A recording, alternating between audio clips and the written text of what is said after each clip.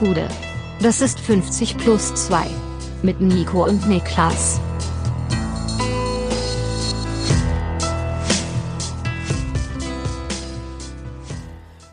+2, ein ganz normaler Donnerstag. Mein Name ist Nico Heimer und bei mir sitzt der Mann, der keinen Wecker hat, weil er sowieso jeden Morgen geweckt wird vom Geräusch, wenn der Mond in sein Ghetto kracht. Niklas Levinson.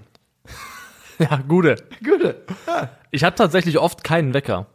Das ist wirklich wahr. Also nicht, weil der Mond mich aufwecken würde, sondern weil ich eine ziemlich verlässliche innere Uhr habe. Auf wann ist die derzeit getimed? Meistens irgendwas im Zeitkorridor 6:30 bis 7:30. Ja, okay. Ich hatte das auch lange Zeit auf jeden Fall sehr gut, aber ich trickse auf jeden Fall. Ich versuche meinen Körper regelmäßig auszutricksen. Ich gehe einfach mal so um 4:30 ins Bett und sag, was machst du jetzt? Mal gucken, was jetzt passiert. Nee, das mache ich wirklich nie. Ich weiß nicht, wann ich zum letzten Mal um 4:30 im Bett war. Also ich muss sagen, 4:30 war jetzt auch vielleicht ein bisschen weit tief angesetzt, aber also 4 kommt mir schon mal unter aus Versehen. Oh, Also ich sage 3 kommt mir schon mal unter, ungefähr. Zum Beispiel gestern. wenn ich noch mehr stöhne, gehst du dann weiter zurück in der Zeit? Nee, oder? also 3 kann ich sagen, ist gestern passiert zum Beispiel. Ja, das habe ich in mir, aber so 5, spätestens um 3 kriege ich ein rasend schlechtes Gewissen mir selbst gegenüber. Das ist das Problem. Also ich würde behaupten, dass ich auf ein ganzes Jahr gesehen keine 5 Mal um 3 Uhr oder später ins Bett gehe. Das passiert, glaube ich, nicht. Ja, doch, das kann ich von mir so nicht behaupten, leider. Was geht ab bei dir? Wie geht's dir? Ja, ganz gut. Ja? Ja, Wie kommst du zurecht mit deiner Frisur?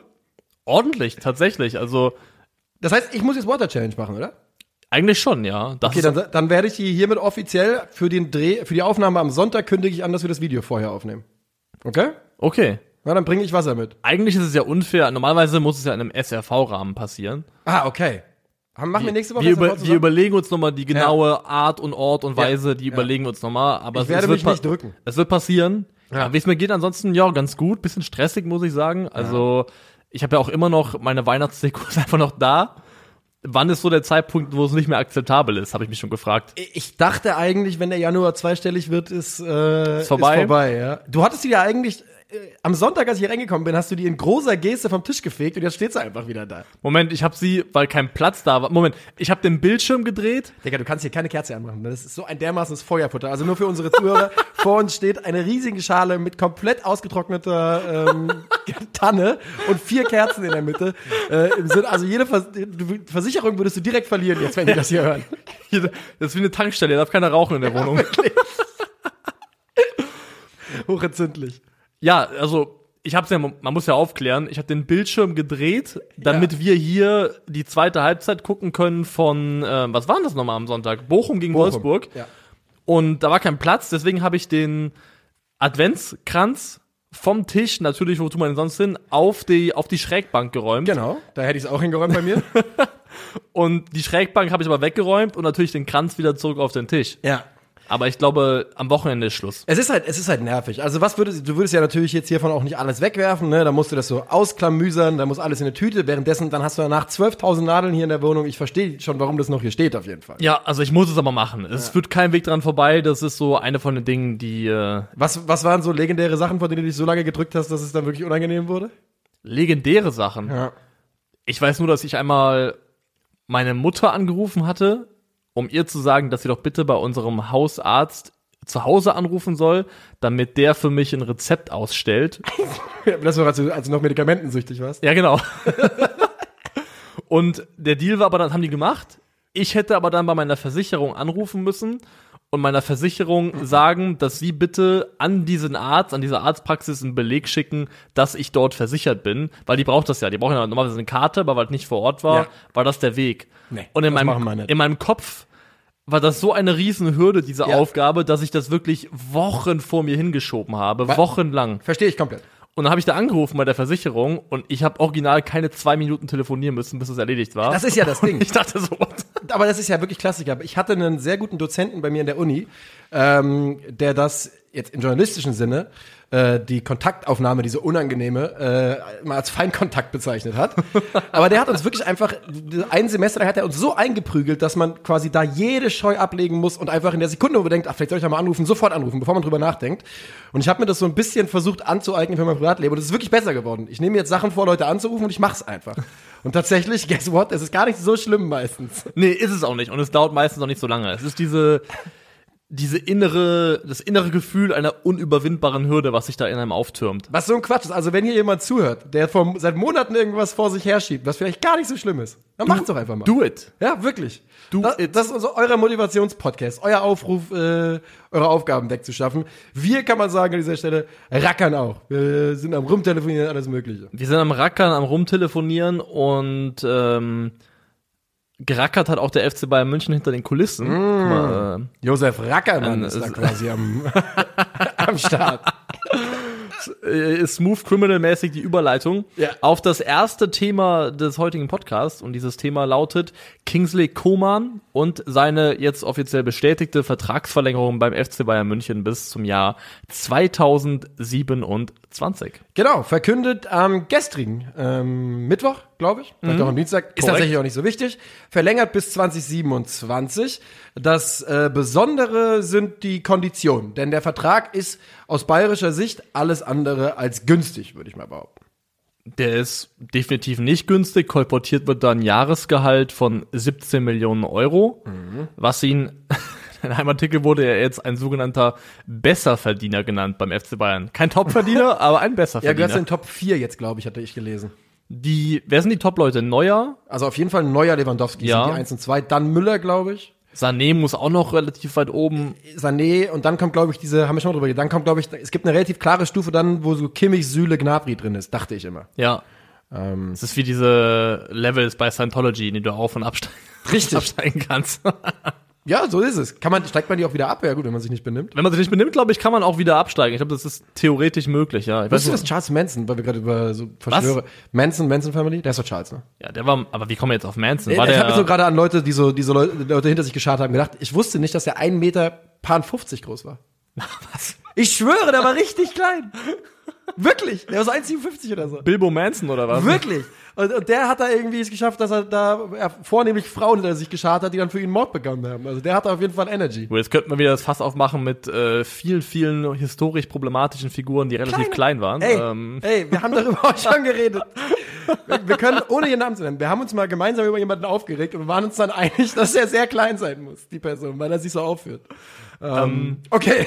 Ja, Ich bin ja selbst nicht groß, muss man an dieser Stelle sagen. Ne?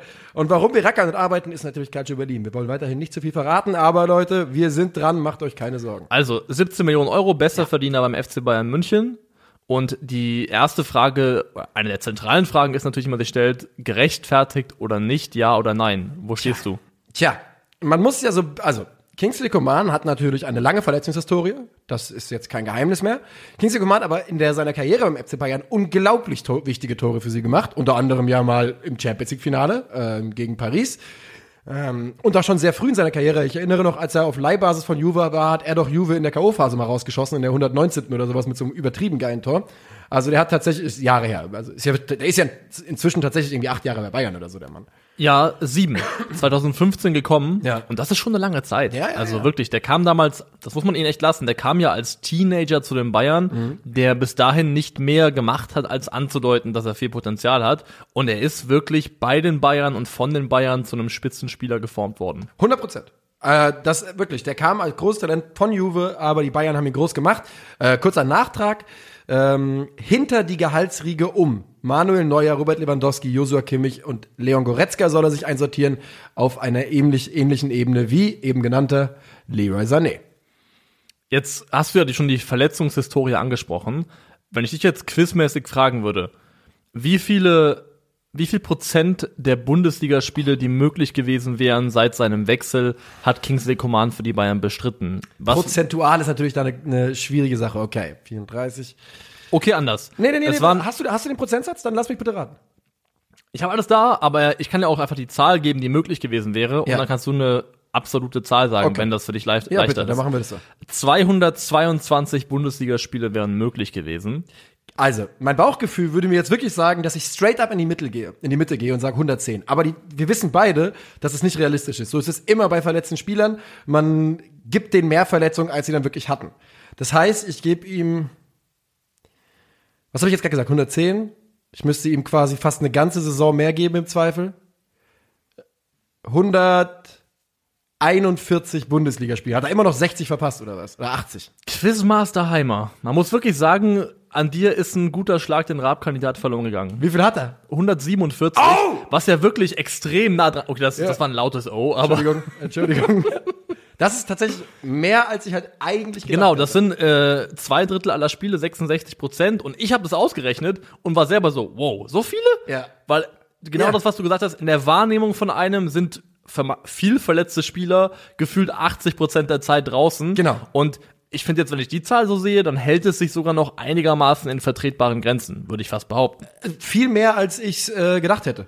Also, ne, es ist ja auch vollkommen klar, wie es ja ist. Auf sozialen Medien war bei der Verkündung ja natürlich nichts anderes Thema als 17 Millionen im Jahr, also 1 Million pro Pflichtspiel und sowas. Man hat halt immer dieses Gefühl. Ich gucke jetzt gerade mal hier auf seine Verletzungshistorie und die Wahrheit ist, gut, die ist tatsächlich relativ lang, aber es sind bei ihm viele muskuläre Verletzungen und wenig strukturelle Sachen. Und das spricht dann, ne, dann macht man doch mehr Spieler, als man denkt meistens. Und genau, also lieber mal hier 2 Wochen da, 3 Wochen da wegen eines Muskelfaserrisses, aber das ist immer noch besser, als wirklich mal 4-5 Monate wegen irgendeinem Schaden im Knie auszusetzen. Das würde ich wohl auch sagen. Jetzt ist natürlich die Frage, was macht Kingsley Coman so gut? Oder warum ist Kingsley Coman dem Bayern 17 Millionen Jahresgehalt wert, kolportiertes? Und warum wird nicht stattdessen eventuell einfach jemand anderes geholt, Kingsley Coman verkauft und man fängt den Prozess, den man mit ihm durchlaufen hat, einfach nochmal von vorne an? Also, also 17 Millionen ist, finde ich, relativ viel Geld. Nico mit den Hot Takes heute. Nein, also ich meinte auch im Verhältnis, auch in der Gemengelage Fußball, in der wir uns befinden, ist das natürlich ein ordentlicher Batzen. Auf der anderen Seite, der fitte Kingsley Coman ist in der Bundesliga ein absoluter Top-3%-Spieler. Da gibt's ganz wenige, die so gut sind. Ist in der Champions League für die Bayern schon in der Vergangenheit regelmäßig wichtig gewesen, hat also ganz klar die Stats auf seiner Seite. Und ich glaube halt einfach, wenn du einen Spieler suchst, der dir dasselbe bringt, und zwar am liebsten direkt, weil mit Sané, Gnabry, du bist jetzt auch nicht todesdick aufgestellt auf den Flügeln und hast schon einen gewissen Bedarf von jemandem, der auch sofort helfen kann. Ich glaube, dass du vom Paket viel teurer wärst am Ende, als der FC Bayern es jetzt hier ist, wenn man da einen neuen Spieler auf einem ähnlichen Niveau holen will. Außer man kriegt natürlich Usman ablösefrei. Hat er verlängert? Nee, noch nicht, ne? Noch nicht. Ja. Bahnt sich mal gerade wieder an, ne? Jetzt reden sie doch wieder. Und also das Bayern-Ding ist ja jetzt auch final vom Tisch, das brauchen wir nicht mehr diskutieren. Ja, ich gebe dir im weitesten Sinne definitiv recht und was Kingsley Coman, also ich finde schon, dass Leroy Sané und Serge Gnabry, du hast mit denen so 2 so starke und etablierte Flügelspieler, dass es so rein oberflächlich betrachtet in meinen Augen schon möglich wäre zu sagen, denen stellen wir jetzt nochmal einen 21-, 22-Jährigen zur Seite. Aber haben sie das nicht auch schon mit Musiala? Ich weiß, der ist kein klassischer Flügelspieler. Aber den sehe ich halt langfristig nicht in dieser Rolle, persönlich. Ja. Den sehe ich eher Müller oder irgendwas dahinter im Achterraum. Ja. Das, glaube ich, ist auch bei den Bayern wahrscheinlich eher das, wo man mit ihm plant. Und was aber Kingsley Coman so besonders macht, ich habe mal reingeschaut und die Zahlen von den 3 so ein bisschen verglichen. Gnabry, Sané und Kingsley Coman. Und in vielen, vielen Bereichen nehmen die sich wirklich gar nichts. Die sind sich super ähnlich in dem, was sie liefern. Ja. Offensives Output, Dribblings, Schüsse aufs Tor. Defensiv fällt Coman sogar so ein bisschen ab, was Pressures per 90 angeht. Aber es gibt einen ganz bestimmten Bereich, in dem Coman wirklich, wirklich heraussticht. Und das ist alles, was sich im Strafraum abspielt. Also Coman hat 10,3 Berührungen pro 90 Minuten im offensiven Strafraum und Sané und Gnabry haben jeweils 6,91 und 6,29 und Ballführungen in den Strafraum, also mit Ball in den Strafraum gedribbelt, Coman 3,97 Ballführungen in den Strafraum pro 90 Minuten versus 1,22 und 1,12. Das heißt, er hebt sich da richtig ab und das ist für mich wirklich das, was Kingsley Coman zu einem Premium-Produkt auf dem Spielermarkt macht, ist, dass er in der Box mit Ball so gefährlich ist. Ja. Weil die Frequenz, mit der er reindribbelt und die Qualität sorgt dafür, dass er entweder Chancen kreiert oder halt sehr, sehr oft auch potenziell Elfmeter zieht oder ähnliches, weil er einfach auch so scheiße schwer zu stoppen ist. Ich finde, das mal nur fürs Protokoll übrigens, Kingsley Coman, ich liebe dem Spieler zuzugucken. Ich finde, es ist, also an seinen guten Tagen Kingsley Coman zuzugucken, ist absolut Killer. Ja, ist es. So geiler Spieler. Er kann wirklich eine Abwehr im Alleingang komplett zerlegen. Um das mal auch mal in den Kontext Top 5 Ligen Europa zu setzen. Kingsley Coman gehört zu den Top 4%, was Kontakte im offensiven Strafraum angeht. Und Ballführungen in den Strafraum sogar Top 2%. Ja. Da gibt es quasi, Mohamed Salah ist in ähnlichen Sphären unterwegs, aber da gibt es sonst quasi niemanden, der das besser kann. Und das ist natürlich auch eine Waffe von der Bank einfach. Wenn du sowas in engen Spielen hast, ne? Davon ausgehend, dass Gnabry und Sané fit sind und wahrscheinlich den Vorzug erhalten, so jemanden von der Bank zu bringen, das ist natürlich Killer. Viel besser wird's nicht. Das ist Killer und es ist eben, das zeigt auch, dass Kingsley Coman tatsächlich nochmal einen unique Selling Point mitbringt, der ihn abhebt von Sané und Gnabry. Und deswegen ist es in meinen Augen auch wirklich, also unterm Strich finde ich das eine absolut sinnvolle und schlüssige Vertragsverlängerung und ich stimme dir komplett zu, dass am Ende wahrscheinlich damit der finanzielle Aufwand kleiner ist, als das jemanden neu zu holen, neu aufzubauen und der Risikofaktor auch kleiner ist. Vor allem, wenn man mal davon ausgeht, Coman verlängert bis 2027. Selbst wenn er nur bis 2025 bei Bayern spielen sollte, hat er ein komplettes Jahrzehnt in diesem Verein gebracht. Ich habe gerade genau dieselbe Rechnung gemacht. Und das als Wert in sich, auch Identifikationswert, darf man nicht unterschätzen. 100%. Bin ich komplett bei dir. Das wäre jetzt genau mein letzter Punkt zu dem Thema gewesen. Ich wollte nämlich gerade sagen, dass der halt dann auf jeden Fall irgendwie auf eine Dekade bei Bayern steuert. Und das ist was den Bayern zu Recht ja auch sehr wichtig ist, Spieler langfristig zu halten. Und ja, und das ist halt dann einfach einer dieser Spieler, an die man zurückdenkt, als jemand, der immer dabei war, immer wichtig war in dieser glorreichen Phase. Und das ist dann ganz einfach, im größeren oder kleineren Rahmen ist er auf dem Weg, da eine Ikone in großen Anführungszeichen zu werden beim FC Bayern. Ja, also er hat natürlich nicht das Kein Robben-Standing yet. Und er hat auch nicht dieses exzentrische Charakterprofil wie so ein Franck Ribéry. Zum Glück. Zum Glück sagen die einen, aber das hat ja auch für die Bayern zumindest Franck Ribéry auch zu einem, also zu einem Liebling gemacht und zu einem, dem man irgendwie ein ganz besonderes Verhältnis zu hatte. Und das wird, also Coman hat ja gar nicht dieselbe Persönlichkeit, aber trotzdem, wenn er am Ende 10, 11, vielleicht sogar 12 Jahre, wenn er den Vertrag erfüllt, bei den Bayern bleiben sollte und die in dem Zeitraum nochmal vielleicht eine Champions League gewinnen, dann muss man auch über ihn dann zukünftig als Vereinsikone sprechen. Übrigens, Franck Ribéry will ja immer noch nicht Schluss machen, ne? Vertrag läuft, glaube ich, aus im Sommer. Hast du irgendeinen Wunschverein? Das ist komplett aus dem Stegreif. Sorry, wenn ich dich jetzt da so, wenn nicht, dann nicht. Wunschverein für Franck Ribéry? Wo würdest du ihn gerne mal sehen? Komm mal laudern, Junge. Geil. Kommst mal auf den Betze, kommst mal vorbei. Dann wirbelst du ein bisschen in der 3. Liga, vielleicht halt sogar 2. Liga nächstes Jahr. Mal gucken. Es ist so realistisch seit Jahren nicht, oder? Ja. Das fände ich schon, okay, also Franck Ribéry zum würde ich FCK. mitnehmen, ja. Na gut. Ja gut, warum nicht? Jetzt haben wir ja beide gesagt, dass wir Kingsley Coman Vertragsverlängerung abnicken. Mhm. Damit ist auch jetzt viel Erleichterung auf der Führungsebene bei den Bayern. Oh ja, die werden glücklich sein. Wir haben abgenickt. Wollen wir trotzdem noch über Spieler sprechen? Ich habe nämlich 3 rausgeschrieben, die potenziell Alternativen gewesen wären. Ich habe nicht 3 rausgeschrieben, aber sehr gerne. Ich höre mir deine an und sag, was mir einfällt. Also der naheliegendste ist Christopher Nkunku, natürlich. Klar. Der eigentlich aber auch fast als Flügelspieler verschwendet ist so ein bisschen. Ja. Aber ich habe mal geguckt nach Spielern, die ungefähr das mitbringen, was Coman mitbringt, nämlich vor allem Dribblings in die Box, Dribbling im Strafraum. Und das sind 3 Namen, die auch tatsächlich vom Potenzial her vielleicht mal Bayern-Niveau hätten können. Einer davon ist Nkunku, der andere ist Chukwueze, der bei Villarreal spielt und wirklich ein bombastischer Dribbler ist, aber zahlentechnisch jetzt noch nicht von den Scoring-Werten einen Output hat, wo man direkt sagen würde, klar, Bayern-Material. Und der würde halt wahrscheinlich auch, gut, Vertrag nur bis 2023, aber 20 bis 30 Millionen wahrscheinlich kosten im Sommer. Und da hast du ja schon wieder fast 2 Jahresgeld davon im Kingsley Coman ausgegeben für. Ja. Der wäre spannend und tatsächlich, deswegen kann man auch verstehen, warum die Bayern immer mal wieder mit ihm geflirtet haben oder so lange, Callum Hudson-Odoi. Callum Hudson-Odoi ist einer der, also Dribblings im Strafraum, Ballführung in den Strafraum, auch einer der besten Spieler tatsächlich. Der ist da wirklich stark. Also, wo das Interesse an Callum Hudson-Odoi, ja, für mich immer nachvollziehbar gewesen.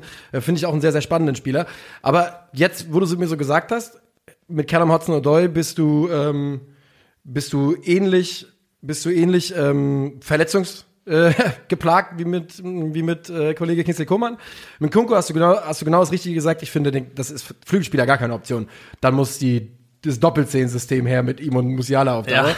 Ja. Und von daher wahrscheinlich ist es die richtige Entscheidung, Kingsley Coman zu halten. Ja.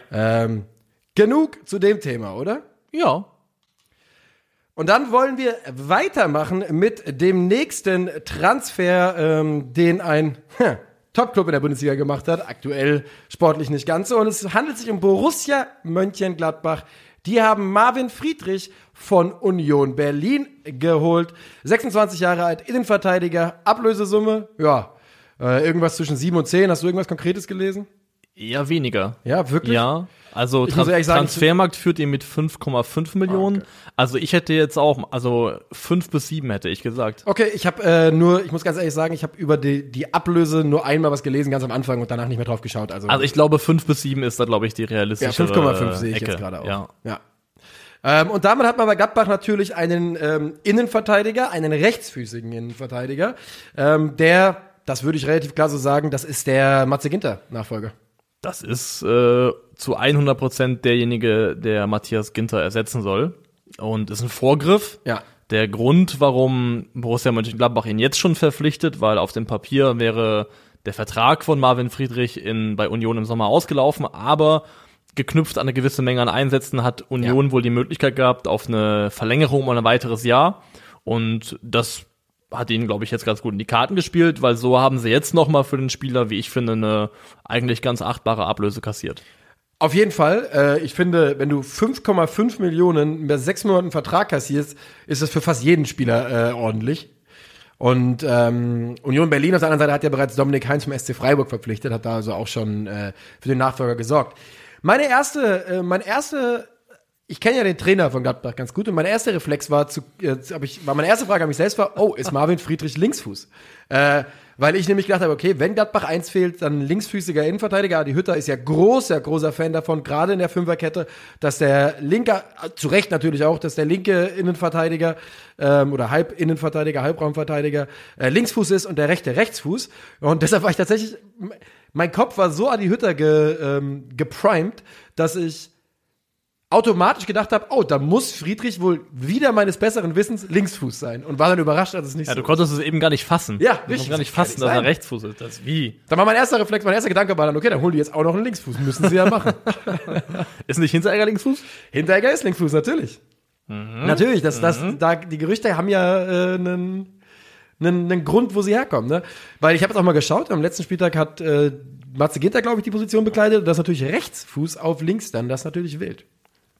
Ich finde, also klar, er ist der offensichtliche Ersatz für Matthias Ginter. Ich find's krass, was für eine fast schon Carbon Copy Marvin Friedrich von Matthias Ginter auch tatsächlich einfach ist. Ja.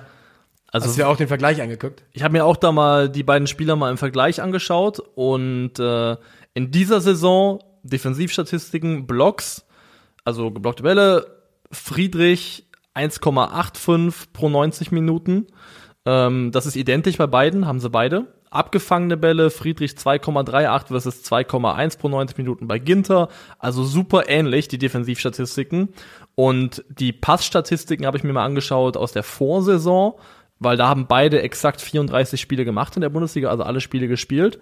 Und da sind die auch sehr, sehr nah beieinander. Kurze Passdistanz 89% Friedrich, 93% Ginter, mittlere 90,6, 92,3, Langdistanz 62,8, 62,7.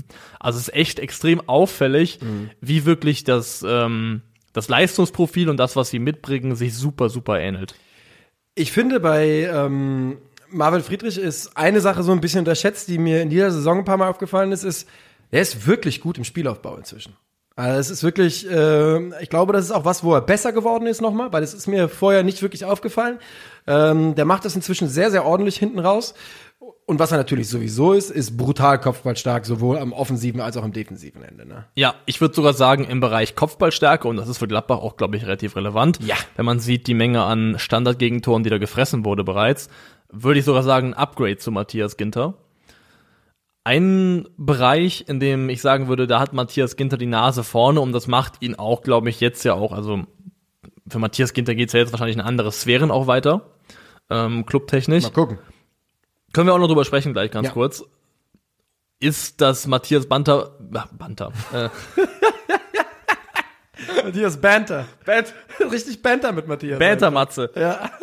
Das Banter-Matze, mit Ball am Fuß, progressive Ballführung nochmal eine andere Hausnummer ist. Also was wirklich das Tragen des Progressive Balles Ballführung, ja. das Tragen des Balles nach vorne geht. Also deswegen hat ja auch Ginter nicht zufällig, hat ja auch Sechser-Erfahrung oder auch mal beim BVB einen Außenverteidiger gespielt, so einen sehr ordentlichen. Mit Ball am Fuß nach vorne ist er schon der stärkere Spieler. Aber das braucht vielleicht Gladbach auch in der Dimension gar nicht so unbedingt. Das glaube ich tatsächlich auch. Vor allem, wenn er da in seiner in der Dreierkette dann den Außenpart übernimmt, dann werden andere Leute da mit dem hauptsächlichen Spielaufbau betreut werden. Trotzdem ist es halt ich finde es natürlich trotzdem eine spannende Sache.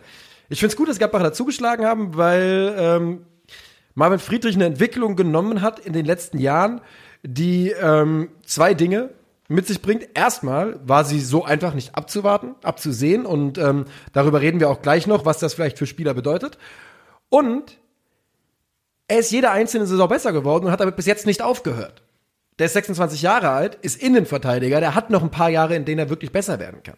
Die hat er. Also man müsste normalerweise davon ausgehen, dass die Prime von Marvin Friedrich jetzt anfängt und so die nächsten 3 bis 5 Jahre, je nachdem wie gut er sich konserviert, anhält. Also mutmaßlich kommt der beste Marvin Friedrich wahrscheinlich noch. Hoffentlich. Marvin Friedrichs Karriere bis jetzt, wollen wir mal ganz kurz jetzt durchgehen, das ist, glaube ich, ein guter Moment. Da kam, also in der U17 ist er von Paderborn zu Schalke gekommen, bis 2016 dort geblieben und dann ging's Augsburg, Union, da tatsächlich aber keine Leihen, sondern Transfers. Ja, ich habe das auch gesehen Seltsam, ne? und Stimmt das? im Kopf versucht nachzuvollziehen, was da passiert sein muss, dass dieses komische Hin- und Hergeschiebe da stattgefunden hat. Ich gehe davon aus, Rückkaufoption. Ja, ich wollte es gerade Ich habe sagen. es gerade gefunden. Ja. Beim ersten Wechsel sichert sich der FC Augsburg eine Rückkaufoption. Für den erneuten Wechsel im Sommer 2009 könnten noch Bonuszahlungen folgen in Höhe von 3 Millionen Euro, die Union zahlt. So, jetzt also zu Gladbach für 5,5 Millionen Euro. Und wie gesagt, ein Spieler, den Schalke 04 vor 5 Jahren für für genau 1 Million Euro hat ziehen lassen. Wahrscheinlich mit dem Gedanken, reicht nicht. Ja, reicht nicht. Den hat Schalke ziehen lassen. Man muss auch fairerweise dazu sagen, der hat beim FC Augsburg, wenn die Statistiken da nicht lügen, nur für die zweite Mannschaft gespielt. Ist überhaupt nicht zum Einsatz gekommen für die erste. Also war überhaupt nicht relevant. Und zu dem Zeitpunkt, zu dem Marvin Friedrich zu Union transferiert wurde, war er, glaube ich, auch vermeintlich schon 22 Jahre alt. Und alte Sau. Ja, alte Sau, aber es ist wieder genau das Problem, dass du mittlerweile echt an einem Punkt bist. Wir sind so verwöhnt mit Überflieger-Teenagern, dass man alles über 30 ist scheiße. Das ist auf verschiedene Lebensbereiche anwendbares Motto. Und ja, was? Nichts? Ich habe nichts gesagt. Habe ich was gesagt? Ich gucke nur gerade. Du guckst so gebannt auf deinem Bildschirm. Ja, ich hab nur gerade Live-Recherche gemacht. Okay, die sogenannte Live-Recherche. Ja. Aber man ist so verwöhnt von diesen Spielern, dass du echt, ich kann das auch nicht verhindern. Du guckst auf jemanden, okay, der ist mit 22 noch nicht Stammspieler bei einem Bundesligisten. Ja, das wird schwierig. Kannst du zumachen, die Akte. Es ist natürlich auch positionsbedingt ein bisschen unterschiedlich, finde ich. Ne? Also gerade Innenverteidiger, Torhüter, das sind natürlich Positionen, wo du, glaube ich, bessere Chancen hast, in einem höheren Fußballeralter noch dich auf ein Level zu entwickeln, wo es für sehr, sehr weit oben reicht, als vielleicht auf den Offensivpositionen. Das ist zumindest mein Eindruck. Und das ist natürlich klar, weil, also, um das auf Top-Niveau zu lernen, brauchst du einfach länger in der Defensive. Du brauchst länger und die Fallhöhe ist einfach größer, zumindest insofern, dass die Konsequenzen, die deine Fehler haben, meistens gravierender sind als vorne. Also eine vergebene Chance kann wehtun, kann auch ein Spiel entscheiden, aber es fühlt sich nicht so unmittelbar an, wie ich bin derjenige, der den Fehlpass in den Fuß vom Stürmer spielt und dann steht es hier 1-0 und wir verlieren das Ding. Ja. Also das ist vollkommen klar. Aber ja, ich glaube, hätte zu dem Zeitpunkt, zu dem Marvin Friedrich von Schalke zu Augsburg transferiert wurde oder von Augsburg auch zu Union jemand gesagt, wir reden hier in 4 bis 5 Jahren über einen der konstantesten, zuverlässigsten Innenverteidiger der Bundesliga, dann hätte ich zumindest mit dem Kopf geschüttelt. Auf gar keinen Fall, ja. Findest du es denn demnach für Gladbach einen guten Transfer? Super. Also das Geld, das die Summe tut ein bisschen weh, vor allem weil Ginter ja auch ohne Ablöse oder ohne was einzuspielen verliert. Ich glaube aber, man spart wahrscheinlich ein bisschen Gehalt ein. Also ich glaube nicht, dass er in dieselbe Kategorie einsteigt, wie Ginter bei Gladbach bis zum Ende jetzt verdienen wird noch. Wobei das ja auch ein spannendes Thema ist, denn Ginter und Gehalt war ja auch was, was in den letzten Wochen heiß wurde. Ja, generell läuft es gerade so ein bisschen darauf hinaus, also dafür ist Gladbach zu clever, um das jetzt total überkochen zu lassen.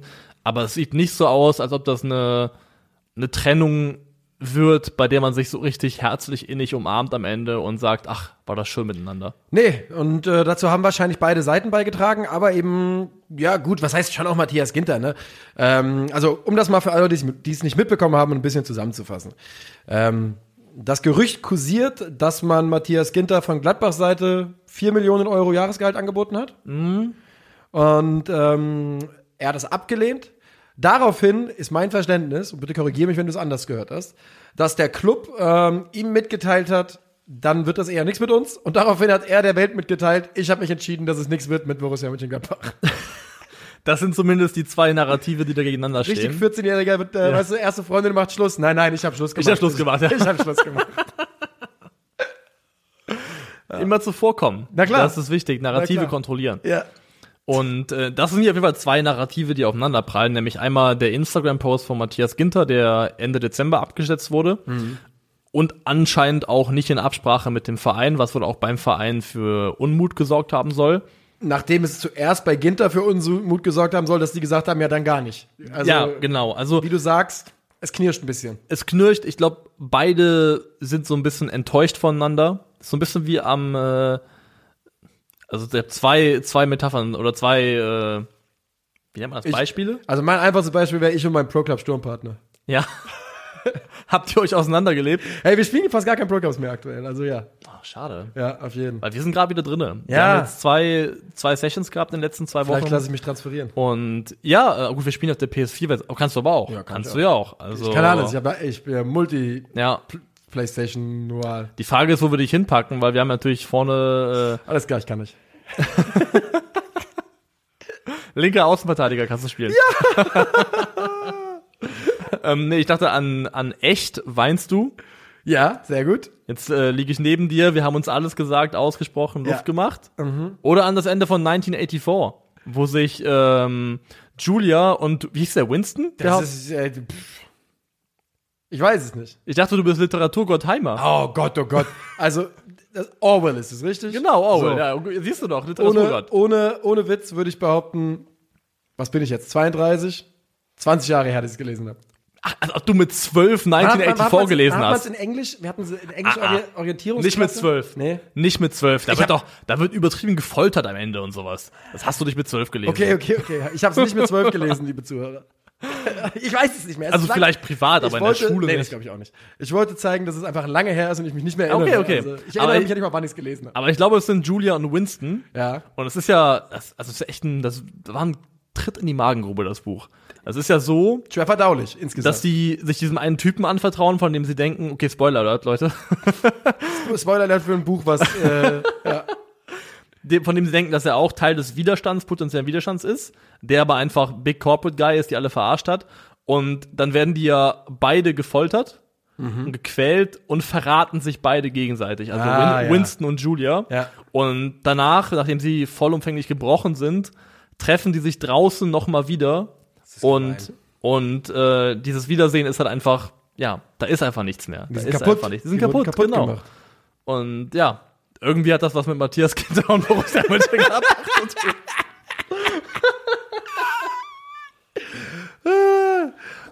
Ich wollte jetzt live nachschauen, ob das alles stimmt, was du erzählst, und da sehe ich, dass Wikipedia das Spendenziel erreicht hat für die letzte Einsammlung. Herzlichen Glückwunsch. Selten jemand so penetrant mich nach Geld gefragt wie Wikipedia in meinem Leben, wirklich. Aber ich bin schon eingeknickt, kann man sagen. Die ranken auf jeden Fall noch über dem 20-Cent-Mann aus Bonn. Ja, und unserem Bio-Company-Man, natürlich, im Büro. Mit dem ich. Der ist aber nicht penetrant. Nee, ich bin richtig cool mit dem. Ich habe Abo abgeschlossen bei dem. Also unfreiwillig, weil der so freundlich zu mir ist, dass ich jetzt immer, wenn ich ihm was gebe. Der ist echt mega korrekt, wirklich. Der ist mega freundlich, muss man aber die haben sagen. da jetzt eine Baustelle aufgerissen, ne? Der hat seinen Platz verloren gerade. Ah, stimmt, da wird jetzt geackert. Ja. Matthias Ginter geht ja, so wie es Stand jetzt aussieht, würde ich mutmaßen, zu Inter, oder? Ginter geht zu Inter. Ich glaube, da gibt's immer noch nichts Konkretes, aber ich könnte es mir auf jeden Fall vorstellen. Das ist zumindest das, was jetzt gerade am heißesten ist. Und da kann ich nur sagen, Matze, pass auf, Junge. Ja, könnte schwierig sein. Weil, ich bin mal ganz ehrlich, Skriniar, De Vries, Bastoni, so schnell sehe ich dich da an keinem von den, also ich muss nicht du sagen, als ob der hier zuhört, aber so schnell sehe ich Ginter da an keinen von den 3 vorbeigehen. Nee, ich tatsächlich auch nicht. Also, es gibt ja, wie gesagt, überhaupt nichts Spruchreifes, Stand jetzt zu Matthias Ginter. Und das wird auch wahrscheinlich erstmal so bleiben. Könnt mir vorstellen, dass er sich die Varianten noch ein bisschen offen lässt, weil ich eben schon auch glaube, dass da sehr, sehr viele Vereine zumindest anklopfen werden. Und das ja auch aus guten Gründen, ne? Wenig Geld derzeit im Umlauf und ablösefreier Spieler. Inter, gut besetzt, ja. Das wird schwierig. Also aber für Inter wäre es ein Top-Transfer. ja, Als Rotationsverteidiger Nummer 4 Matthias Ginter zu haben. Ja. Super, aber aus seiner Sicht, ich glaube zumindest, wenn er irgendwo eine gewisse Sicherheit haben möchte, dass er Stammkraft ist, dann ist Inter vielleicht nicht die richtige Adresse. Zumindest, wenn alle da bleiben. Das wird auf jeden Fall spannend. Noch ein Satz zu Marvin Friedrich, dann können wir das damit auch abschließen, bevor Leute mich jetzt angeschrieben haben und mir sagen wollen, dass er schlechte Passstatistiken hat. Ich habe schon auch meine Hausaufgaben gemacht, das weiß ich. Ich meinte nur, dass er im Spielaufbau besser geworden ist, weil er tatsächlich inzwischen, gerade was so lange und Vertikalbälle so über 2 Drittel des Feldes betrifft, relativ gut geworden. Er ist diese Saison, deswegen habe ich eben auch die Statistiken aus der letzten Saison vorgelesen, diese Saison haben seine Passstatistiken so ein bisschen gelitten. Letzte Saison waren die sehr, sehr stark. Da waren die wirklich. Er spielt jetzt riskanter. Spielt riskanter. Ich würde sagen, er spielt mehr kann auch durchaus eine Konsequenz davon sein. Ja. Aber im Grundsatz bleibt die Beobachtung, glaube ich, richtig. So, mein Lieber, wir sind bei 35 Minuten. Was sollen wir jetzt noch aufmachen für ein Thema? Am besten eins, was geografisch in der Nähe ist. Köln. Die Nachbarn. Der 1. FC Köln. Wir bleiben also nicht nur in der Region, wir bleiben auch in derselben Region auf dem Fußballfeld, und zwar in der Innenverteidigung. Der FC Köln, das wissen wir bereits, hat sich im Winter von Rafael Zichos getrennt. Zichos ist zu Chicago gegangen und jetzt wohl auch vor dem Absprung Jorge Meret. Dort heißt es, gibt es einen Transfer nach Mexiko, der sich anbahnt, zu CF Amerika. Das würde für mich, ehrlich gesagt, für absolut alle Beteiligten Sinn machen. Außer natürlich, dass der 1. FC Köln sich eigentlich nicht erlauben kann, noch Innenverteidiger zu verlieren. Lass mich kurz sagen, warum es für mich Sinn macht. Man hat bei Meret hochgepokert. Man hat damals 7 Millionen für ihn bezahlt, mit dem klaren Gedanken, mehr Geld für ihn irgendwann zu bekommen. Diese Hoffnung, glaube ich, hat sich inzwischen komplett zerschlagen. Jedenfalls wüsste ich nicht, auf was die basiert. Vertrag nur noch bis 2023. Ich sehe nicht, wie das er verlängern sollte. Warum sollte er das tun? Man würde jetzt noch Geld bekommen und in Mexiko ist relativ viel Geld im Fußball im Umlauf, sowohl für Spieler als auch für Ablösen. Von daher für mich, für alle Beteiligten gute Sache. Und wenn man dann noch ein bisschen Geld flüssig machen kann, dass man dann vielleicht in einen anderen Innenverteidiger, der auch eine Rolle spielen kann, bei Köln umsetzen kann, dann wäre das gar nicht so verkehrt, glaube ich. Ich stimme in allen Punkten zu, aber ja, das große Fragezeichen bleibt, was machst du, wenn er auch geht? Weil mit Sestic ist der Vertrag ja, glaube ich, aufgelöst worden. Der hat auch schon, glaube ich, in der woanders, genau, ist schon, Rijeka, genau, der ist auch schon weg. Und dann hast du eben noch Hübers und Luka Kilian. Aber das war's Punkt. Ja dann. Also wirklich Punkt. Das ist Full Stop. Da ist ja an gelernten Innenverteidigern sonst nichts mehr. Das macht natürlich deinen Call realistischer, dass Jonas Hector da muss ja den Weg in die Mitte geht. Und den kann man ihm ja auch zutrauen. Aber ja, das ist definitiv ein Faktor, wo ich sagen würde, da muss Köln auf der Position zwingend nochmal nachlegen. Und zwar wirklich zwingend. Zwingend? Also, man sagt das ja manchmal ganz gerne so, die brauchen aber noch einen Innenverteidiger, die brauchen noch einen Sechser. Aber Köln braucht unbedingt noch einen Innenverteidiger. Dann unbedingt, definitiv. Und ich muss auch ganz ehrlich sagen, ich glaube, Rafael Zichos, so manchmal merkt man erst, was man hatte, wenn es weg ist. Auf jeden Fall. Man hat ihm, glaube ich, oder ich habe ihm auf jeden Fall in meiner Wahrnehmung von ihm Unrecht getan. Also er ist besser gewesen und vor allem wichtiger für das Kölner Spiel, als ich es ihm zugeschrieben hatte. War brutal wichtig. Und alle Köln-Fans haben ja auch ähnlich reagiert. Keiner hat jetzt gesagt, oh Gott, wir verlieren Rafael Zichos, den besten Fußballer, der jemals das Trikot des 1. FC Köln getragen hat. Aber trotzdem haben alle gesagt, wer zur Hölle soll sonst machen, was er da macht? Ja, also wer soll diese Last tragen? Vor allem die Last, die er mehrheitlich getragen hat, ist wirklich von hinten heraus den Kölner Spielaufbau zu machen. So. Also er ist auf die kurze Distanz passtechnisch eine Katastrophe. Was aber auch daran liegt, dass er wahrscheinlich die gefährlicheren Bälle spielt. Also 83% Passquote ist unterste 8% von Innenverteidiger auf Kurzdistanz.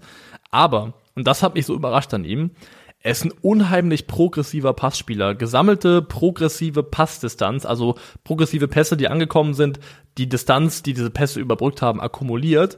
Top 8% Innenverteidiger in Europa, hat mit die meisten langen Bälle gespielt in Europas Top 5 Ligen, auch mit die meisten angekommenen langen Bälle. Also der Typ ist wirklich integraler Bestandteil oder quasi der Kölner Spielaufbau von hinten raus gewesen. Mal davon abgesehen, wie dass sein Defensivbeitrag ja elementar wichtig ist für Genau, die Kölner. Also, der war solide, Ja, würde ich den ja. nennen, solide und ordentlich, ab und zu mal einen Bock geschossen. Also das ist Raphael Zichos, das kriegt man da halt. Ne? er war jetzt kein herausragender Verteidiger in dem Sinne, was die Abwehrarbeit angeht, aber er war halt eben für den Kölner Spielaufbau enorm wichtig. Weißt du, wo Raphael Zichos geboren ist? Haben wir bestimmt schon mal drüber geredet. Marbella. Jeddah, Saudi-Arabien. Stimmt, ich wusste, dass irgendwas Verrücktes war, ja. Ja, ja, ich meine, Ist ein Diplomatensohn oder sowas? War da nicht irgendwas? wäre geil. Warum wird man sonst in Saudi-Arabien geboren? Keine Ahnung, vielleicht einfach auch nur Rich Kid. Kann ja auch sein. Aber wobei, man muss ja auch überlegen, Raphael Zichos ist über 30, wie war die Situation in Jeddah vor 30 Jahren? Was weiß ich, heute fahren die da Formel 1. Jo. Also, Kommt da auch ein guter Käse her, der Jeddah? und ein VW, der hauptsächlich auf dem amerikanischen Markt erfolgreich war. Die Frage ist natürlich, wer könnte bei den Kölnern die Nachfolge übernehmen oder zumindest halt noch geholt werden? Und ein Name, der so ein bisschen kursiert, ist Sebastian Schonlauf vom HSV. Ja. Glaubst dran? Ist der nicht Captain beim HSV? Ich glaube, der ist A, Kapitän und auch B, ist er nicht gerade erst gekommen? Der Vor der ist doch Saison. gar nicht so lange da. Der ist vor der Saison, glaube ich, gekommen. Oder vor der letzten? Nee, müsste vor der Ich Saison. meine, in diesem Sommer hätte ich gemutmaßt. Ja, 1.7.2021. Also, Ich weiß, dass die Kölner schon im Sommer Interesse an ihn hatten. Daran erinnere ich, oder meine ich mich zu erinnern. Aber ja, ich stelle es mir ehrlich gesagt nicht ganz einfach vor, den Mann da jetzt loszueisen.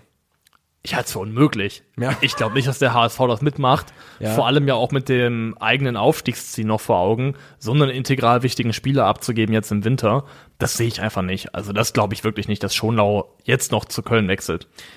Aber also ich tatsächlich auch nicht. Ich glaube, dass die sich da eher bedienen müssen irgendwo, wo ein Spieler nicht ganz so wichtig ist vielleicht. Aber also ja, ich meine, zum Glück bin ich dafür nicht verantwortlich, denn für mich ich kann mir wirklich noch keinen Reim draus machen, was da der Plan ist beim 1. FC Köln. Aber es muss noch jemand kommen. Es muss noch jemand kommen, also wenn keiner mehr kommt und die Jungs einfach fit bleiben, dann spielen Hübers und Kilian und gegen die Hertha hat man teilweise gesehen, wie das dann im Spiel aufgefangen wird, nämlich Salih Özcan ist viel zwischen die Innenverteidiger gefallen, hat von dort aus den Ball geholt und Spielaufbau mitgemacht. Das ist natürlich ein Mittel. Ansonsten aber gebe ich dir vollkommen recht, es ist super schwierig, gerade richtige Namen zu finden, die wirklich spannend wären oder realistisch. Und die einzigen, die ich noch auf dem Zettel hätte, wären Maximilian Bauer. Der spielt bei Fürth, hat Vertrag bis Saisonende nur noch und ist bei Fürth auch ein wichtiger Mann, aber vielleicht ist man bei Fürth auch so realistisch zu sagen, dass die Anwesenheit von Maximilian Bauer jetzt nicht mehr darüber entscheidet, ob man am Ende die Klasse hält oder nicht und dann vielleicht doch lieber in einem kleineren Rahmen Ablöse noch mitnimmt. Dann habe ich noch Milos Veljković. Der hat auch Vertrag nur bis Saisonende, aber auch da wird Bremen wahrscheinlich sagen, hör mal, der ist zu wichtig, wir können den nicht abgeben, die verhandeln auch gerade, glaube ich. Aber sicher, dass sie ihn nicht abgeben wollen? Ich glaube, das hatte ich weiß gar nicht, wo die Info jetzt herkommt, das kann jetzt komplett verquer sein, aber ich hatte irgendwo gelesen, dass Veljković oder Friedl, dass einer von beiden auf jeden Fall zu haben sein soll diesen Winter. Oh, Ich weiß wirklich überhaupt gerade nicht, wo es herkommt. also Deswegen ich kann ist nur es sagen, gefährlich, dass ich heute Morgen die Meldung verarbeitet habe, dass Clemens Fritz sagt, dass mit Veljković, Toprak und noch jemandem alle drei mit auslaufenden Verträgen Gespräche geführt werden sollen. Deswegen, ich weiß nicht genau, das wäre aber, der hat zumindest in der Hinrunde viel gespielt. Ja. Deswegen weiß ich es nicht, das wäre noch einer. Aber Maxi Bauer hat doch in der Hinrunde auch schon ordentlich gespielt, Genau. oder? Nur ich glaube halt, Fürth hat so ein bisschen, glaube ich, ehrlicherweise schon realistischerweise abgeschlossen mit dem, was halt möglich ist dieses Jahr. Und Bremen hat ja noch Ambitionen nach oben. Deswegen, glaube ich, ist es leichter, von Fürth einen potenziell wichtigen Spieler loszueisen, als von Bremen in der aktuellen Situation. Ja. Und der letzte Name, den ich habe, ist Rick van Drongelen. Big Rick. Weil Union hat einfach immer noch 5 Der Innenverteidiger. sitzt ja jetzt wirklich bei Union. Ey, da würde ich, also wenn ich als erster FC Köln eine Chance hätte, Big Rick zu bekommen, dann würde ich den meisten Namen, also eigentlich allen Namen, die bis jetzt genannt worden ist, vorziehen. Auf jeden Fall. Bin immer noch, ich glaube absolut an den. Du hast Property auf Big Rick Island. Auf jeden. 100%, ist so. Schon seit seinem Wechsel zum HSV. Weil, also bei Union spielt immer noch Baumgartel, Knoche, Heinz, Jekyll und Van Drongelen. Also sie haben 5 Innenverteidiger. Also zumindest für eine Laie, und dafür ist er auch, glaube ich, ein Kandidat für die Rückrunde, müsste er zu haben sein. Also warum nicht Rick van Drongelen? Das wäre vielleicht wirklich eine interessante Wahl. Ich habe jetzt ja auch noch mal so ein bisschen überflogen, wer noch so auftaucht, wen man noch so findet, aber tatsächlich niemanden, den ich jetzt uneingeschränkt empfehlen könnte, den Kölnern auf die Schnelle. Es dürfte also spannend bleiben. Sicher ist, es wird noch etwas kommen. Wir müssen noch was tun, oder? Oh! Ach, guck mal hier, da hat er wieder mal. Sag mal, wie ist denn jetzt, also es geht natürlich jetzt um unsere Bundesliga-Tipps fürs kommende Wochenende und wir checken gerade unsere Tipps vom vergangenen Wochenende. Da hast du mich deklassiert. Oh. Muss man sagen. Also, wir waren beide scheiße, aber du hast mich trotzdem deklassiert. Ich habe 5 Punkte geholt und du hast 11 Punkte geholt. Oh. Der exakte Tipp von Gladbach-Bayern hat bei dir viel bewirkt. Das habe ich exakt getippt, ja? Ja, 2-1. Geil von mir. Ansonsten viel Käse dabei gewesen, muss man rückwirkend gestehen. Und wie der Gesamtzwischenstand ist, weiß ich nicht, weil ich diese Excel-Tabelle nur bedingt bedienen kann. Hey, das ist wirklich, irgendwann fliegt auf, wie unglaublich unbegabt wir sind in allem, was so Lebensskills betrifft. Und dann, Was heißt irgendwann? ja, aber jetzt weißt du auch wieder so eine Erkenntnis, sogar wenn du es siehst, raffst du es nicht sofort, das sickert erst ein über die Zeit. Und irgendwann in 3 Jahren wachen die Leute nachts auf und denken, sag mal, sind die so dumm? Ich habe doch letztens mal da was gehört, dass sie keine Excel-Tabelle bedienen können und so. Ja, angeblich steht hier irgendwo eine Gesamtstatistik laut FIFA United, aber ich finde es ja einfach nicht. Naja gut, die Wahrheit ist natürlich, ich habe mit einem Punkt vor dir geführt vor der Winterpause, also führe ich jetzt wohl mit 6 oder so. Lass uns tippen. Okay, es geht los am Freitag mit Dortmund gegen Freiburg. Ja. Du, ich? Ich fange mal an mit einem 3-1 für den BVB. Das ist ein guter Tipp. Ich sage sogar nicht das Gleiche. Ich sage 2-2. Ja. Okay. Soll ich jetzt... Jetzt sagst du mir, dass Wolfsburg gegen Hertha spielt und dann sag ich einen Tipp. Lass uns bitte an die Reihenfolge hier im Tippspiel halten, wie sie hier bei mir ist. Dann lese ich jetzt vor. Okay, ja, gerne. Köln gegen Bayern. Überraschend. Ohne Innenverteidigung die Kölner 0-4. Na. Ach, die sind doch fast wieder in Bestbesetzung, bei Bayern alle wieder da. 2-4. Ich hatte 1-4 überlegt und okay. Ja? Union gegen Hoffenheim, ich lege los und sage 1-1. Union gegen Hoffenheim, nie im Leben holt Union einen Punkt tatsächlich. Leider, tut mir leid. Auswärtssieg in der alten Försterei für die Hoffenheimer und zwar 2-1. Also 1-2. Mainz gegen Bochum, du zuerst. Mainz rächt sich für die Schmach des Hinspiels, brauchen auch mal wieder einen Sieg. 1-0, easy peasy. 2-1 Mainz. Stuttgart gegen Leipzig 0-2. Ja, kein Tor von Stuttgart. Doch, ein Tor von Stuttgart, 1-3. Und, Wolfsburg gegen Hertha. Toll. Wolfsburg gegen... Muss ich das gucken? Es ist ja... Es ist zumindest Konferenz. Es ist nicht das Topspiel. Ja, 0-0. 1-0 Wolfsburg. Die Wölfe sind back. Ja. Wir holen Jetzt kommt das die Topspiel. Meisterschaft. Okay. Das Topspiel Gladbach gegen Leverkusen. Ich leg mal los, ich sag 3-2 für Gladbach. Ich sage auch auf jeden Fall Gladbach-Sieg. Das ist ja die müssen ja jetzt anfangen zu gewinnen. Und ich sage, tatsächlich finde ich 3-2 sehr, sehr gut und werde mich jetzt einfach anschließen. Sei mir nicht böse, aber dass die Leverkusener Tore schießen können. Und wir müssen ja nicht 9 Spiele unterschiedlich tippen. Augsburg gegen Frankfurt. Die haben ja keinen Marco Richter mehr. Und ich möchte jetzt hier auch nicht irgendwie Max Kirche glücklich machen und deshalb sage ich easy Auswärtssieg 0-2. Wieder 1-1. Wenn es nicht meine Eintracht wäre, hätte ich 1-1 getippt. Ich will es noch einmal gesagt haben. Letztes Spiel des Spieltags, das Beste kommt zum Schluss. Hier quasi Morgan Freeman gegen Jack Nicholson. Arminia Bielefeld gegen die Spielvereinigung aus Fürth. 0-0. 1-0 Bielefeld. Das war's für heute. Das war's. Herzlichen Dank für eure Aufmerksamkeit an diesem wunderbaren Donnerstag. Niklas, da haben wir gar nicht drüber geredet. Du sitzt ja wirklich voll die ganze Zeit mit R9, Ronaldo-Frisur. Ja. Wie lange musst du die jetzt noch machen? Bis die Woche zu Ende ist. Also wir sehen uns am Sonntag nochmal mit R9. Wirklich? Ja. Hast du daran Gefallen gefunden, oder was? Bisschen schon sogar. Ich hab echt. Raus hier. Okay, ciao. Ciao, macht's gut.